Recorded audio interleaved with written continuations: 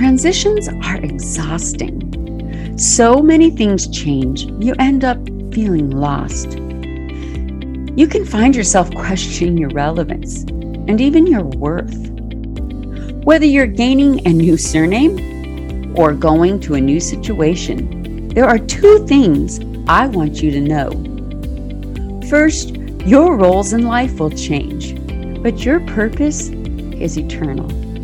Second, God has a plan for your life, and the enemy has a plot against that plan. I'm Sherry Fletcher, and this is Your Spiritual Game Plan, the podcast for those in a season of transition, and I'm so glad you're here. Stick around, and let's work on a spiritual game plan together.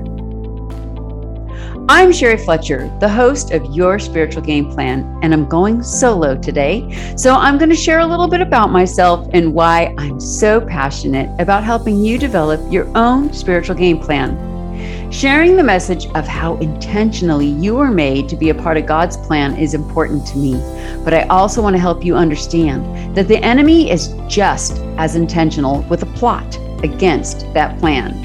That is why I love to write, speak, and also bring on some great guests to this show to help you develop your own spiritual game plan so that you can live out the calling that you were created for.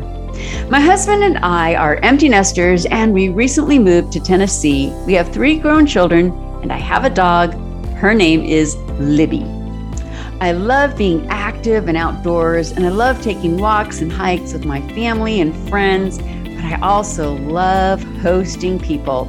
In fact, I've been known for inviting you over for a cup of coffee anytime, no matter what state my kitchen is in. So welcome, grab a cup of coffee and join me. I'm so glad you're here. That dreaded 10 a.m. bell had rung, and now it was time to head outside and line up against the wall of our 2-classroom elementary school building. Soon, we would start the painful process of picking teams for PE.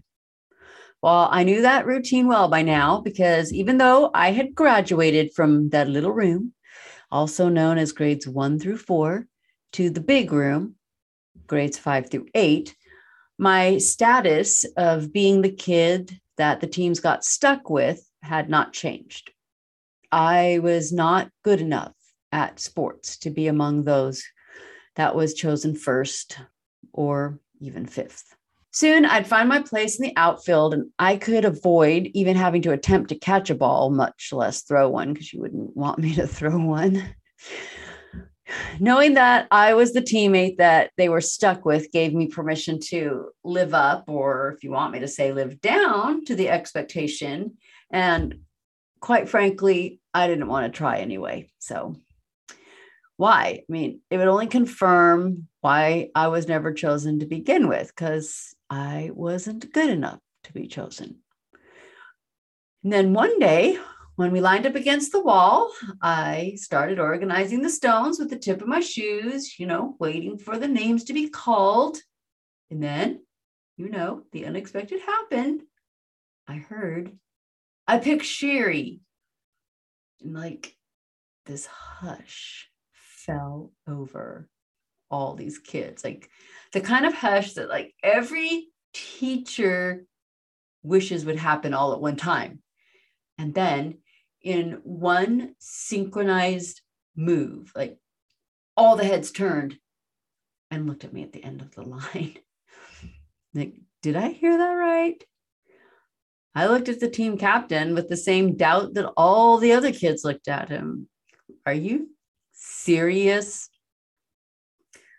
But his smile and the way he waved at me with his hands, yes, come here.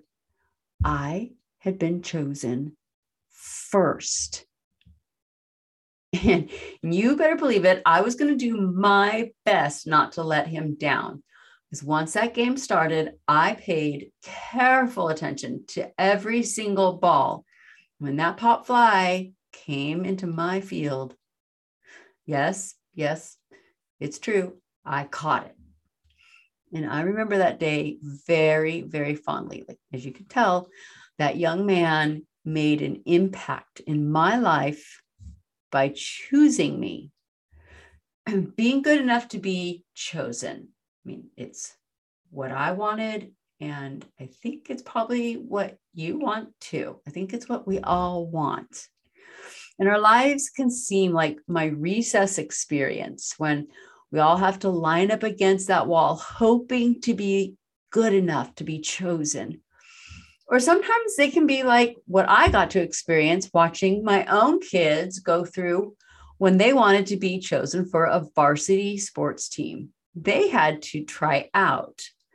They had to work to be better than other players to earn a place on the bench.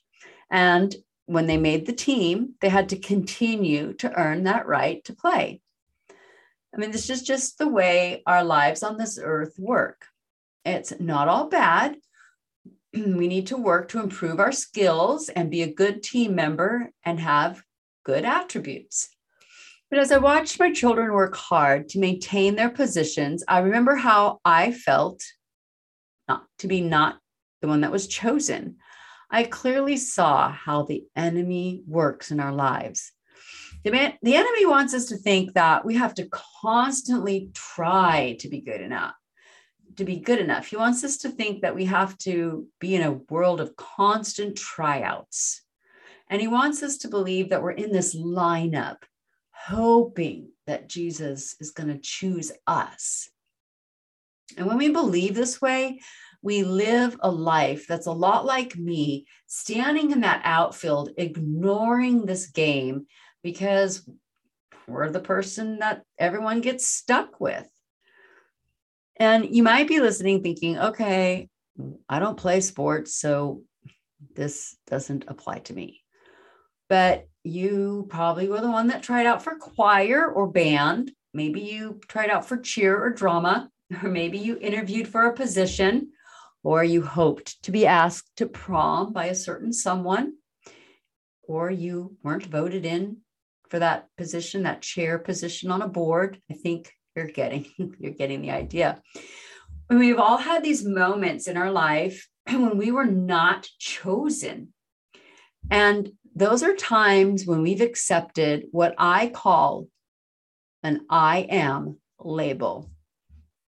So I am, and then you can finish the sentence any way you want. Now, the sad thing is when I ask people to fill in that sentence any way they want, it's really sad to say that they don't finish it very well. Some of the responses I've gotten are clumsy, not smart, nothing special, not pretty, I'm stupid.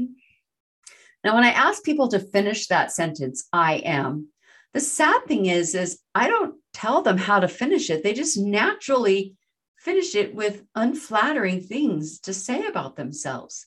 Some of them that they've literally written down are, I am clumsy, I am not smart, I am nothing special, I am not pretty. These are actually the enemy's labels for you, and they grow roots that grow deep down into the soil of your heart. And I call that soil the not good enough soil. And we seem to tend to this soil a lot more than we tend to the soil of God's truth that tells us that we're chosen.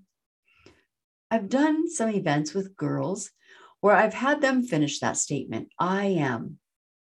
And just like other people that have finished the statement, they've turned in very negative and devastating answers.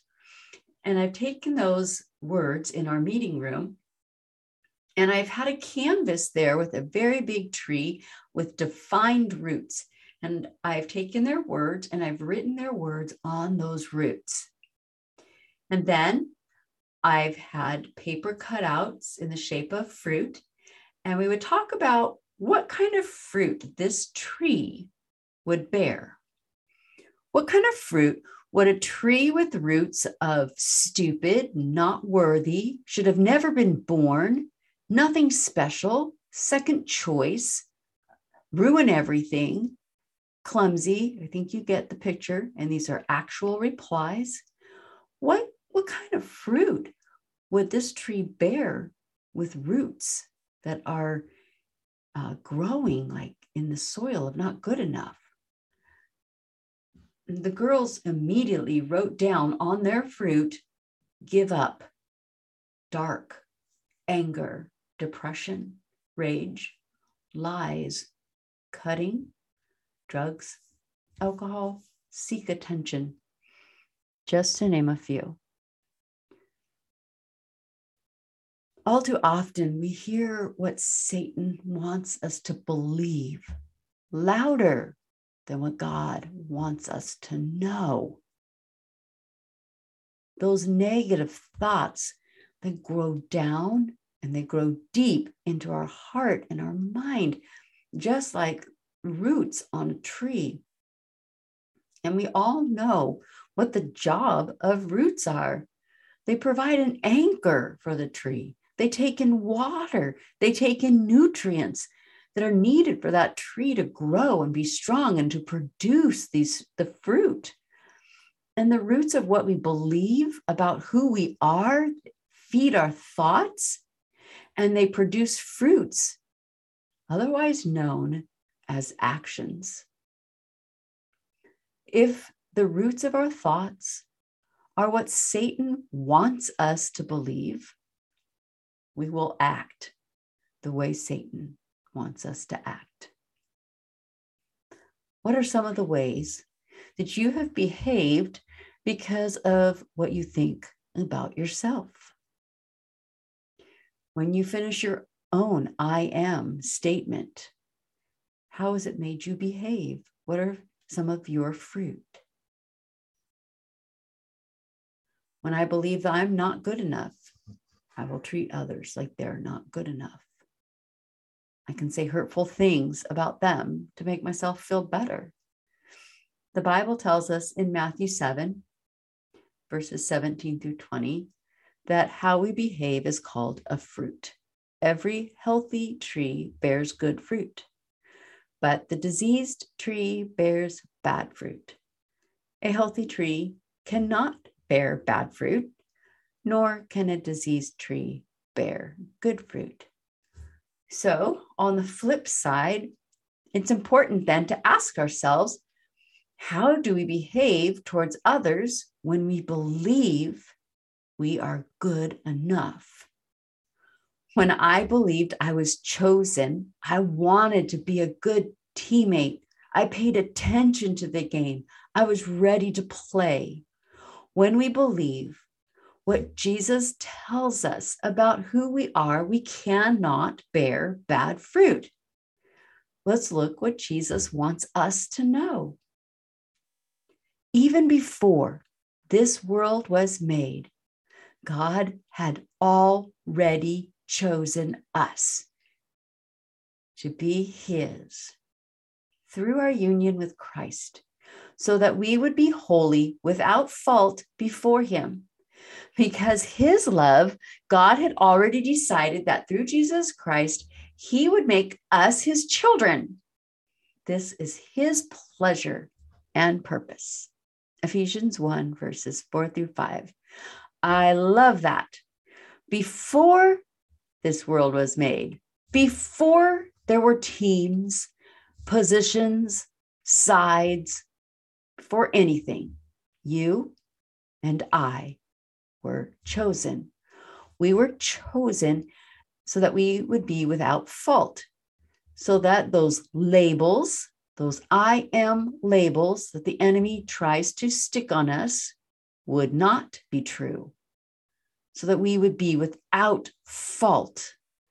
Jesus tells us that we know in our hearts that we are chosen and that we are loved and that we are His beautiful masterpiece, that we will bear good fruit.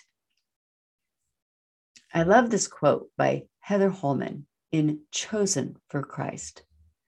Living a chosen life sets us free from the need to find validation anywhere else but in God, even when everyone else gains attention or awards. We don't need anyone else or any experience to make us feel special or valued. And we are set free to settle into our lives because we believe God chose us for the life we're living. And now we take the first step into this chosen life. We have strong opposition every day. Satan doesn't want us to be ready to help God's team. That team is you and me. We are God's team, the body of Christ. But unlike sports teams at school, we don't need to try out and we don't need to prove that we're worthy to be on the team. And like my 6th grade team captain, God is smiling at you and he's confirming, yes, you heard me. I choose you. Come on, let's go. Thank you so much for listening to today's episode. I don't want you to miss out on anything. So when you sign up for my email, you will get details on how to start your own spiritual game plan, the latest news on the Bible study I'm working on, and also a glimpse behind the scenes of things that don't make it onto this podcast. So head on over to sherryfletcher.com and click Join Sherry at the top of the screen. And I look forward to connecting with you there.